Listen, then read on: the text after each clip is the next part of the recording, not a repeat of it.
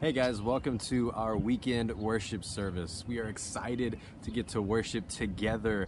We're excited that you're here with us as well. And a couple things as we get started. First of all, we want to encourage you to make sure that you have the Northpointe app on your mobile device or tablet. It's the best way to follow along and interact with our weekend services. You can check out this week's talk for notes for the sermon and notes that you can take. There's also sermon-based questions that you can do with your life group. You'll also find on the app different material for families to participate in a kids lesson this weekend, as well as a way to give electronically. You can also use the Connect tab there to let us know that you participated, that you're with us this weekend, so we can check in and say hello. The other thing that we want to encourage you to do is be sure to follow us on Facebook.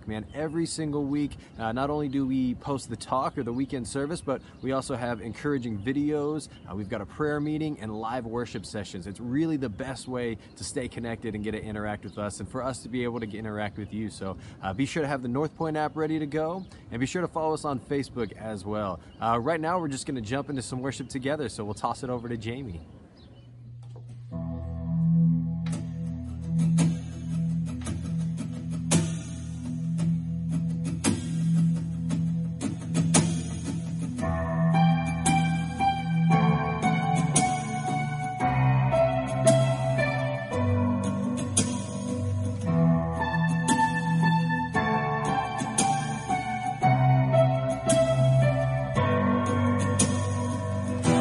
Before I spoke a word, you were singing over me. You have been so good to me.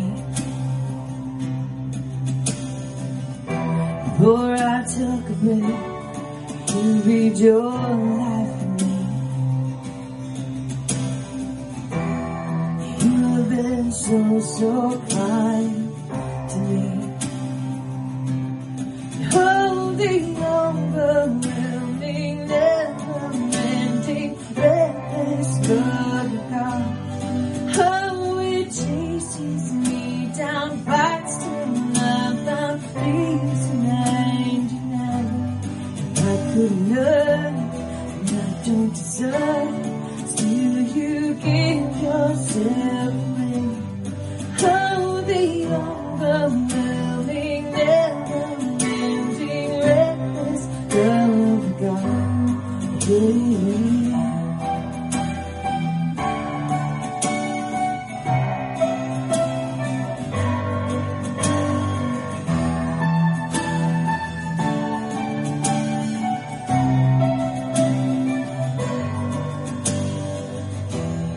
When I was your foe, still your love offered me.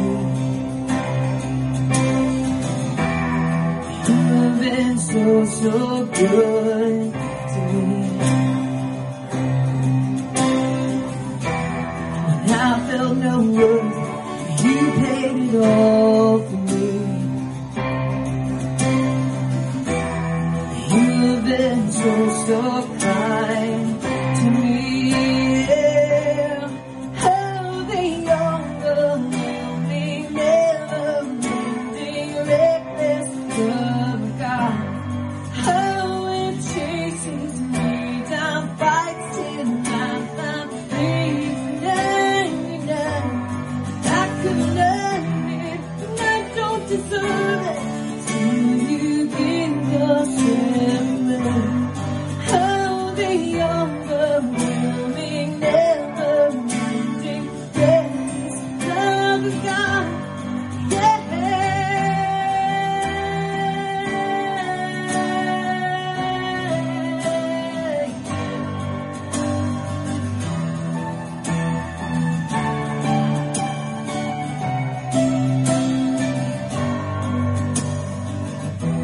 No shadow you won't light up, mountain you won't climb, come to me.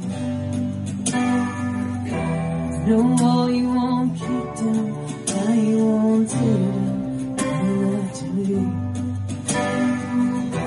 No shadow you won't light up, mountain you won't climb, come to me. No wall you won't kick down, lie you won't tear down.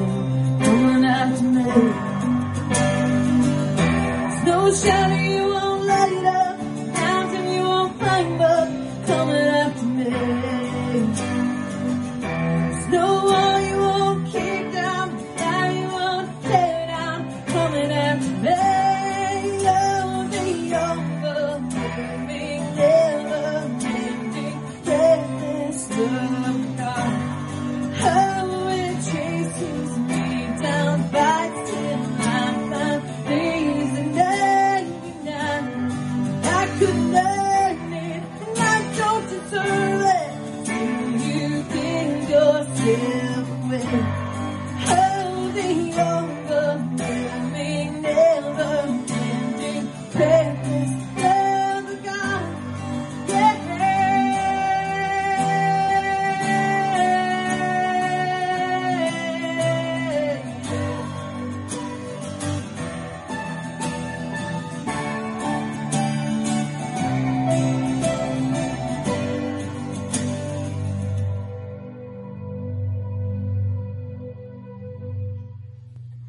It is so good to be here worshiping with you all once again.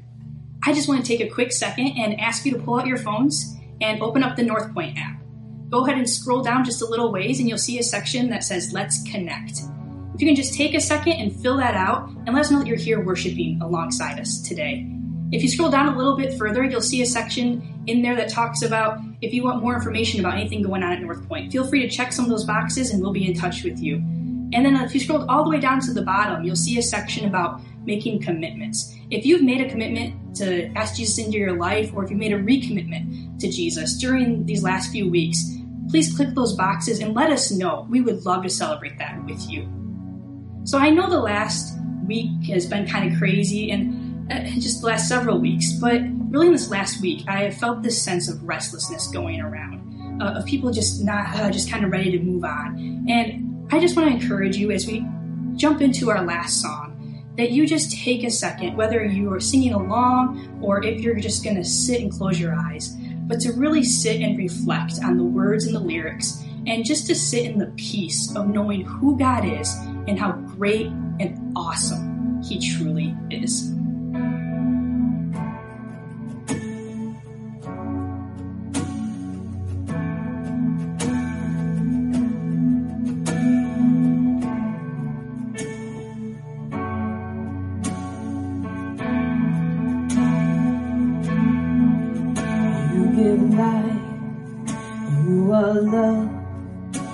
Bring light to the darkness, you give hope, you restore every heart that is broken. Great are you, Lord, it's your breath, our lungs, so we pour out our praise.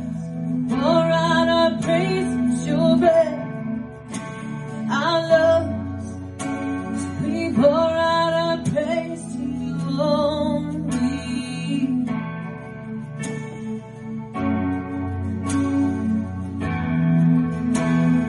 You give life, you give life. You are love, bring light to the darkness. You give hope, you restore every heart that is broken. Great are you, Lord. It's your breath, our loves, so we pour out our praise, pour out our praise. It's your breath, our loves, so we pour out our praise to you only. It's your breath, our loves, so we pour out our praise, pour out our praise. It's your breath, our loves, so we pour out our praise to you only. Yeah.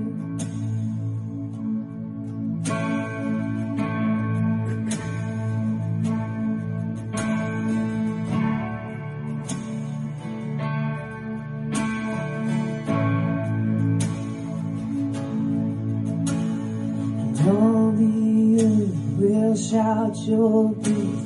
Our hearts will cry, these bones will sing. Great are you, Lord. All the earth will shout your grace. Our hearts will cry, these bones will sing. Great are you, Lord.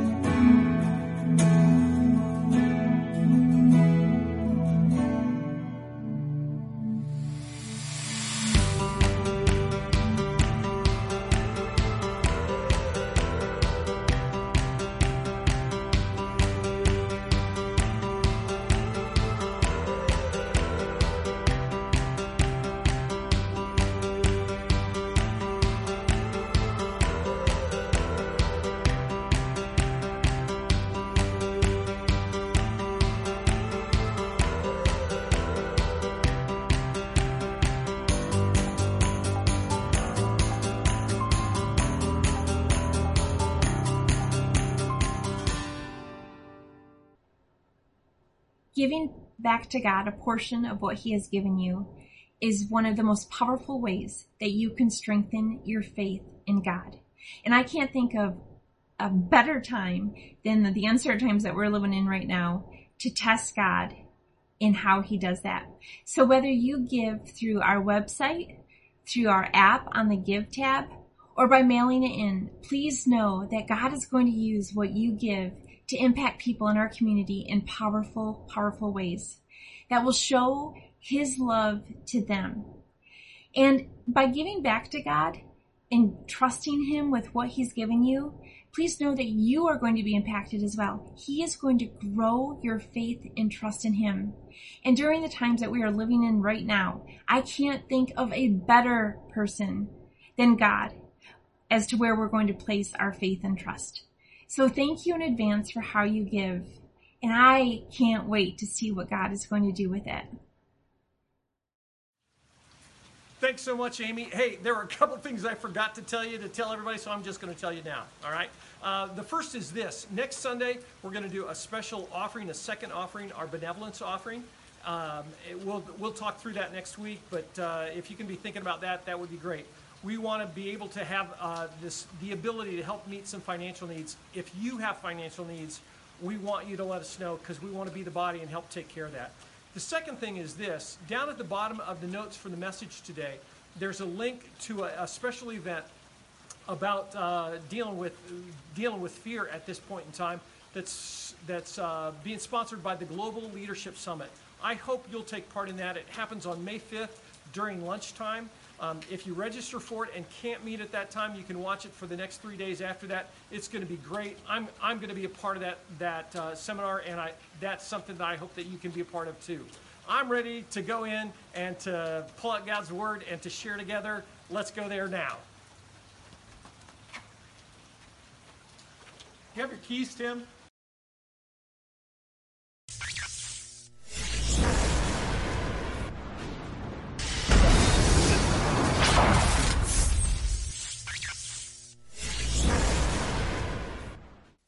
A number of years ago, I heard Tony Evans speak at a conference that I was a part of, and he talked about changing the world. Tony Evans is the pastor at Oak Cliff Bible Fellowship in Dallas, Texas. He's a tremendous speaker, and I remember this talk, even though it was over 30 years ago, I guess, because he said, it's easy to change the world if you really want to. And I remember him saying, how do you change the world? Well, it's easy. If you want to change the world, you need to start by changing one nation at a time. That makes good sense. He said, if you want to change a nation, you've got to go beyond that and begin to change one state at a time, one smaller governmental area within that nation to change that nation. If you want to change that state, for us, how do you do that? You change a city. If you want to change a city, how do you do that? You change it one community at a time within the city.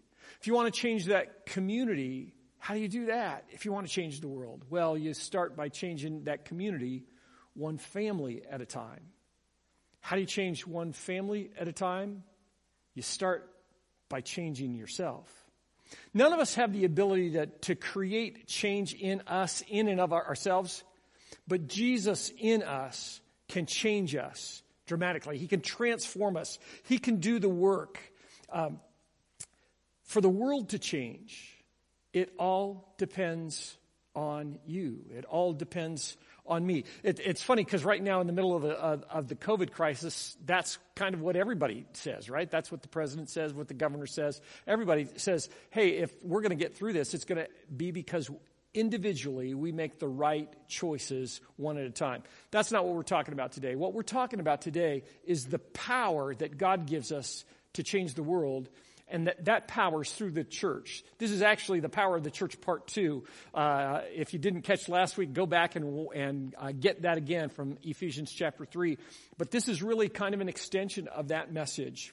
Everything that we've talked about in the book of Ephesians so far, the first 3 chapters, has really kind of been foundational. It's laid the foundation for what we're going to talk about in the next few chapters. It goes from theoretical to very practical. It goes from theological to how we live that out on a daily basis. So if you've got your Bibles, go ahead and open those up. If you've got the Northpointe app, man, be sure and open that up so that you can follow through. There's some things there that will really help you and give you a chance to think through conversations that you can have with your life group or your family after this is over. Beginning in Ephesians chapter 4, verse 1, it says this. Paul says, "As a prisoner for the Lord, I urge you to live a life worthy of the calling that you've received. Be completely humble and gentle. Be patient, bearing with one another in love. Make every effort to keep the unity of the Spirit through the bond of peace. There is one body and one Spirit, just as you were called to one hope when you were called. One Lord, one faith, one baptism, one God and Father of all, who is over all and through all and in all." Paul says, I want you to live a life worthy of the calling that you've received. You've been chosen. You've been adopted. You've been and you are being changed by Jesus living in you. And you're a part of God's bigger plan for the world and his bigger plan for the church. You need to live worthy of that calling. Living worthy of the calling. What's that look like? What's that about? That starts with us understanding the calling that we have from God, that God has chosen us to be a part of the kingdom. What's that calling look like? It means that we live a life that's fully yielded to Jesus. That where he directs, where he pushes, where he nudges, where he shows light, that we allow him to make those changes in our lives. We let him call the shots. What's it like to be called by God? What's that look like? It means that we live holy lives. It means that we live lives that are governed by the fruit of the Spirit. They're evidenced by the fruit of the Spirit. The great world conqueror, Alexander the Great, there's a story that's told about him that you may have heard before. It's a story that I love. Apparently one night when Alexander the Great was sleeping, he was in his tent. He couldn't sleep that night. And so he got up and just walked around. And he walked to the edge of the camp. And he found the guard who was on duty that was supposed to be protecting the army. He had fallen asleep. It was a custom at that time that if a guard fell asleep on duty, that he would be killed immediately. One of the things that often happened was that the commander would just throw kerosene on that guard while he slept, light a match, and that soldier that had shirked his duty would be consumed by the fire. Alexander the Great nudged this soldier, woke him up, and immediately the soldier realized what had happened, and he was afraid for his life. And Alexander the Great said to this soldier, "Soldier, what's your name?" And he said, "Alexander." And Alexander the Great said, "What did you say your name was?" And he said, "Alexander, sir." And the story is told that Alexander the Great got very angry and said, "Soldier, what is your name?" And he said, "Alexander, sir." And Alexander the Great turned to him and said, "Soldier, either change your name or change your conduct." We have a calling from God. God has called us to live a different kind of life. And we need to fulfill that calling. We need to live out that calling. We're called to be a Christian, a mini Christ. If Jesus was willing to die for you, you need to respond, and you need to accept that sacrifice. You don't have to live up to that sacrifice in order to be accepted. It's not something that we earn, but because Jesus has sacrificed himself for us. We live in a way, we live a life that's worthy of the calling that he's given us. Practically, what does that look like? It looks like the scripture that says it right there describes several traits that are a part of what that calling looks like. Humility, gentleness, patience, bearing with one another. They're all right there. Don't forget, humility wasn't a virtue in humanity until Jesus came. Up to that point in time, no one wanted to be humble. There was no benefit to being humble. Everyone aspired to power and greatness and arrogance. But Jesus set the pace and showed us what it looks like to be humble and gentle and patient. Those traits, I think there is some very clear application for us at this time, in this setting, where we're so frustrated with being home and not being able to do some of the things that we like to do, that we want to do, that we wish we could do. Live a life worthy of the calling that God has given you. Be patient, be gentle, be humble, bear with each other. And finally, have a unity that comes from a bond of peace. In this passage of Scripture in Ephesians 4, you'll see that word unity at least 2 different times. This concept that that the power of God is shown through us. It's shown through our lives and shown through our church through unity. A trademark of people who follow Jesus is that there is this spirit of unity.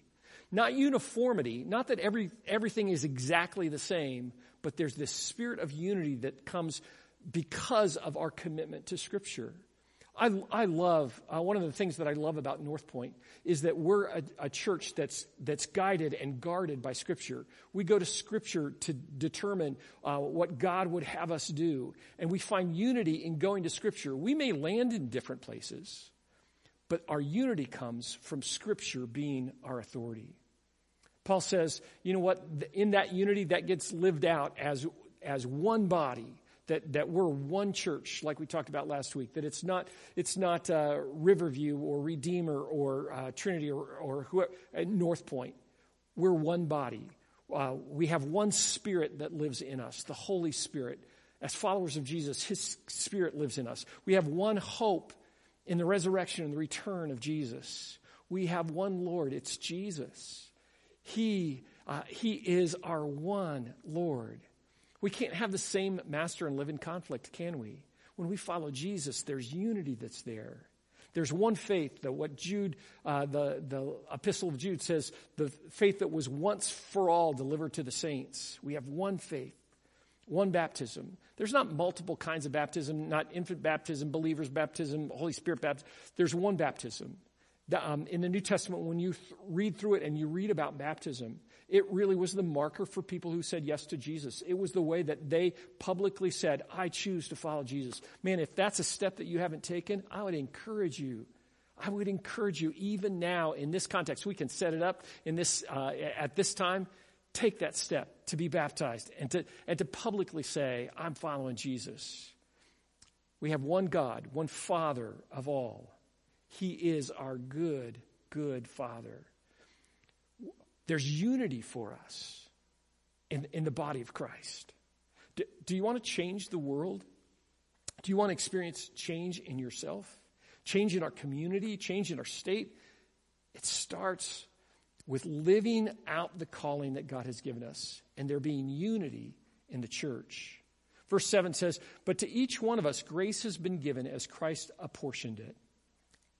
So Christ, down in verse 11, so Christ himself gave the apostles, the prophets, the evangelists, the pastors and teachers to equip his people for works of service, so that the body of Christ may be built up until we all reach unity in the faith and in the knowledge of the Son of God and become mature, attaining to the whole measure of the fullness of Christ.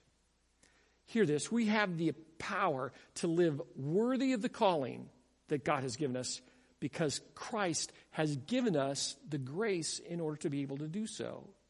We can live worthy of the calling because of the grace that Jesus has given to us. 2 Corinthians 5 says, if any man's in Christ, he's a new creature.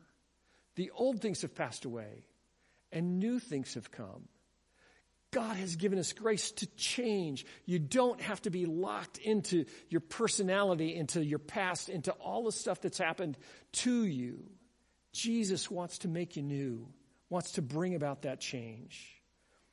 Jesus has given us grace to bring us near to him. It's like a person who experiences forgiveness and adoption into a family like you've never seen before.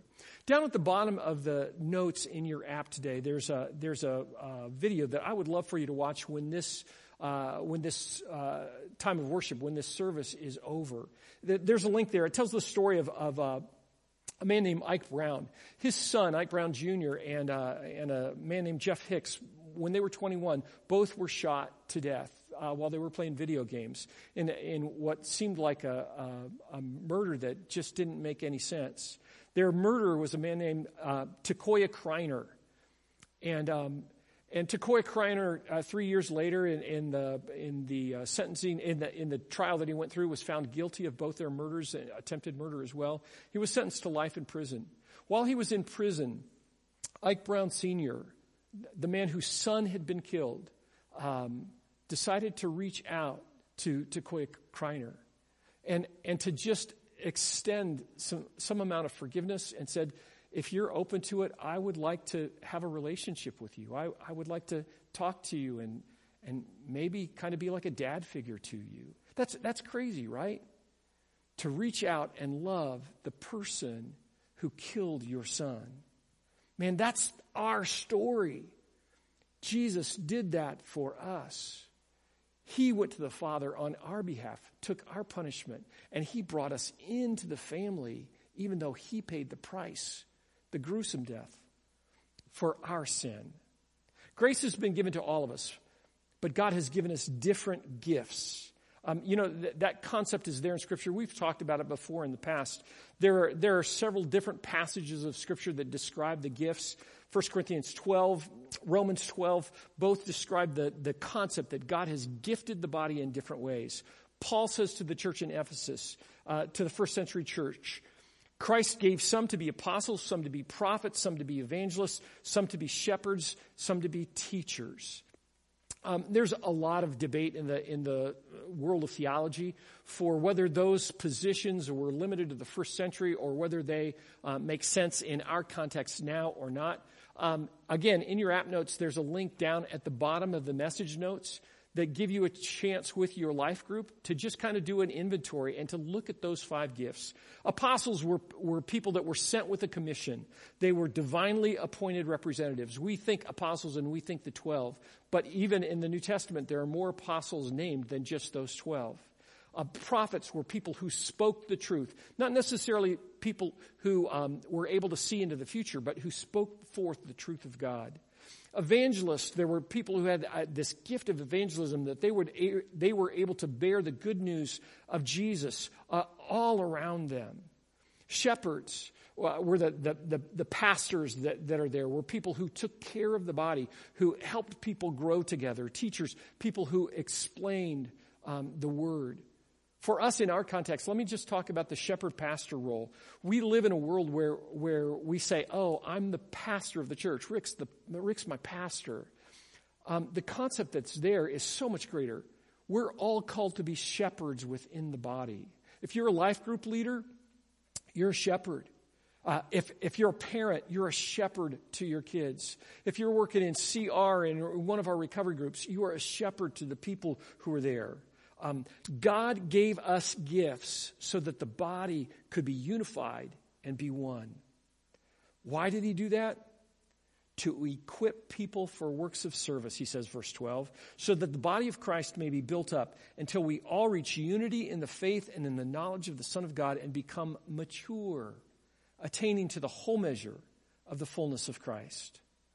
We've adopted this model in the United States where we talk about, where we look at that passage and we think apostles, prophets, evangelists, shepherds, teachers. Oh, those are the paid professionals in the church. In the first century, those were the key leaders. And in our context, those are the people that we pay to be on staff. Hear me in this. Let me just take a rabbit trail for a second. If we hire professional pastors to do the work of ministry, 3 things are going to happen in the church. The first is that it's going to kill the professional pastors, the people who are on staff like me. It'll, at the very least, wear them out physically, emotionally, spiritually, because that's not how God designed the church to work. He designed the church to be a body and for us to equip people for works of ministry. The second thing that will happen is if we count only on the paid professionals to do the work of ministry, the church will never grow. The church will never reach the people that Jesus wants us to. because it will all be dependent on just a few. The third thing that will happen is that the church will only be filled with spiritual infants whose muscles never grow. They never grow up into Jesus. They'll never learn to drive a car. They'll never take responsibility. They'll never explore new horizons or go places that the paid professionals wouldn't go. You know, we just had friends here at Northpointe have a new baby, and when a new baby comes home, 25% of their body weight is all in their head. When they reach 9 months old, their brain has grown to half the size it will be when they're an adult. And by the time that they're 2, it's grown to 75% of the size that it will be when they become an adult. Their body's way behind. When you become a follower of Jesus, your body, you're still learning. You can't stay there. You've got to grow. You've got to take those steps so that Jesus can be lifted up and he can do his work in us. We are gifted. We receive gifts to equip the body for works of service. Jesus said, I didn't come to be served, but to serve and to give my life as a ransom for many. Hear this. Parents, your job is to equip your children for works of service in the kingdom of God. In order for you to do that and do it well, you have to capture their hearts and not just their behavior. Life group leaders, ministry team leaders, staff members, your job is to equip people for works of service in the kingdom. In order to do that, you have to give your heart fully to Jesus. You have to capture their hearts. You have to model what it looks like to serve. You've got to empower those people that you're leading. You've got to encourage them and not just delegate tasks. Our mission as a church to help all people move toward a life fully devoted to Jesus is our way of saying the exact same thing. Grow up the body to maturity, reaching unity in the faith and the knowledge of the Son of God, attaining the whole measure of the fullness of Christ. How does that happen? How do we become mature? It's when the body is built up. When we experience unity in faith and in the knowledge of Jesus, as we grow together towards Jesus, as we encourage each other, as we apply Scripture in our life, maturity, attaining the whole measure of the fullness of Christ comes at that point in time. When is it that you become fully mature as a follower of Jesus? You know, I've been following Jesus for a long, long time. For most of my life. When is it that we become fully mature? I think it only happens when we die, when our life here on earth ends and we see Jesus face to face in the presence of God. At that point in time, we will be fully mature. When we're mature here on earth, as we move towards maturity, it means that we'll experience balance and stability. Verse 14 says, "Then we'll no longer be infants, tossed back and forth by the waves, blown here and there by every wind of teaching, and by the cunning and craftiness of people in their deceitful scheming."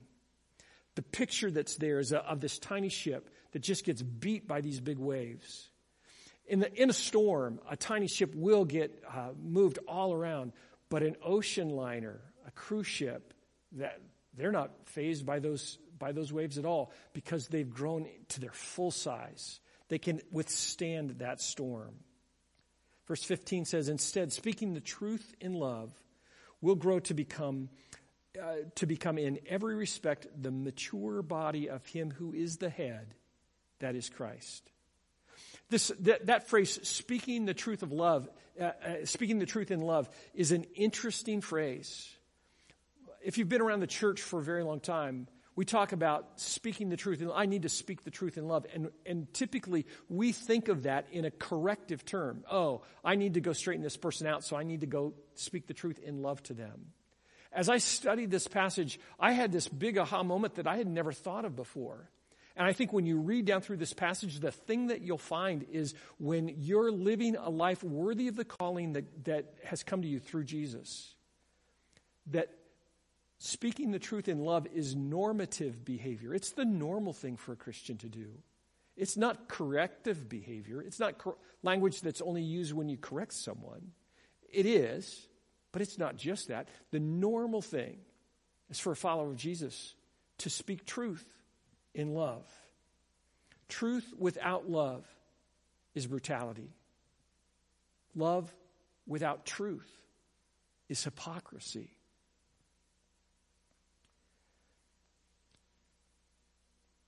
As we grow, as we mature, we will grow to become in every respect the mature body of him who is the head, that is Christ. Verse 16, from him the whole body, joined and held together by every supporting ligament, grows and builds itself up in love as each part does its work.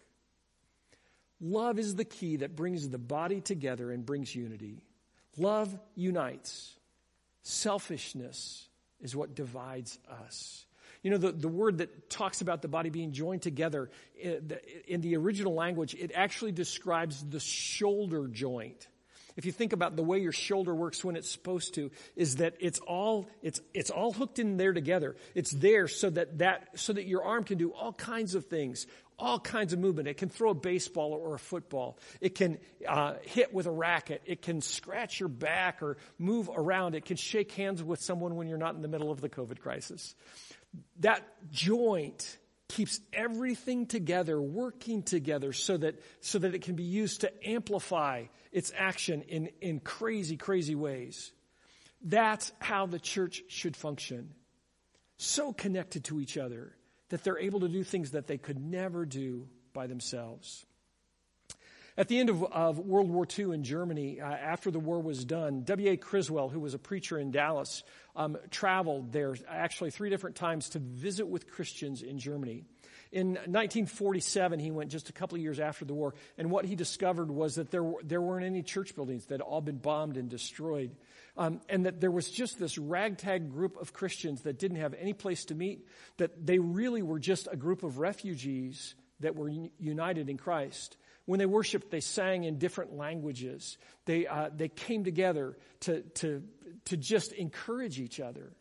When he went back in 1950, that small group of Christians in Germany had built a building, a simple building where they could worship. And W.A. Criswell talked about being with them as they celebrated communion together.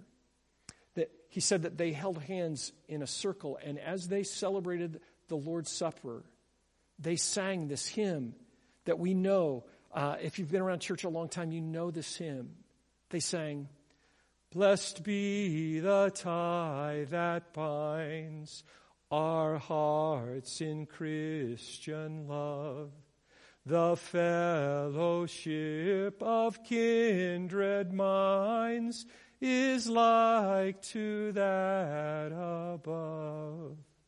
Criswell said that when they sang the 4th stanza, it brought him to tears. We share our mutual woes and mutual burdens bear, and often for each other flows a sympathizing tear. They belonged to one body. They had one hope. There was unity even in the midst of all of their struggle.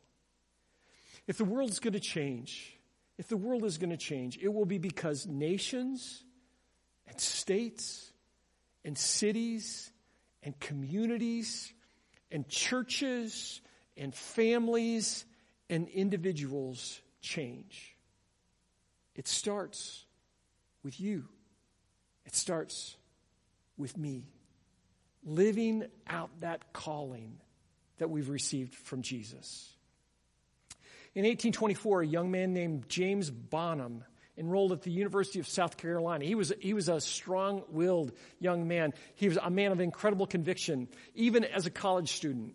In the fall of his senior year, not yet 22 years old, Bonham organized his fellow students into a protest over harsh attendance requirements and bad food in the college boarding house. I think that's crazy. 200 years ago, he launched this protest. This is how the world has changed. Bonham and the entire senior class of the University of South Carolina was expelled because of the protest. They followed his leadership.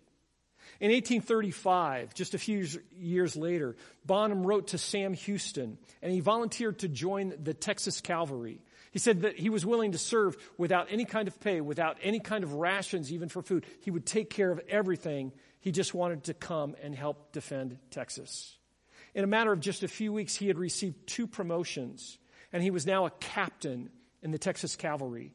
He was defending the Alamo against the Mexican army. Bonham was the soldier who was sent out from the Alamo to try and gain help from outside the region to bring other soldiers in to defend the Alamo. He took the request and went to a commander who was many miles away. The commander said that he couldn't send troops and that Bonham was foolish to try and get a message back to the Alamo, that it was going to be defeated by the Mexican army.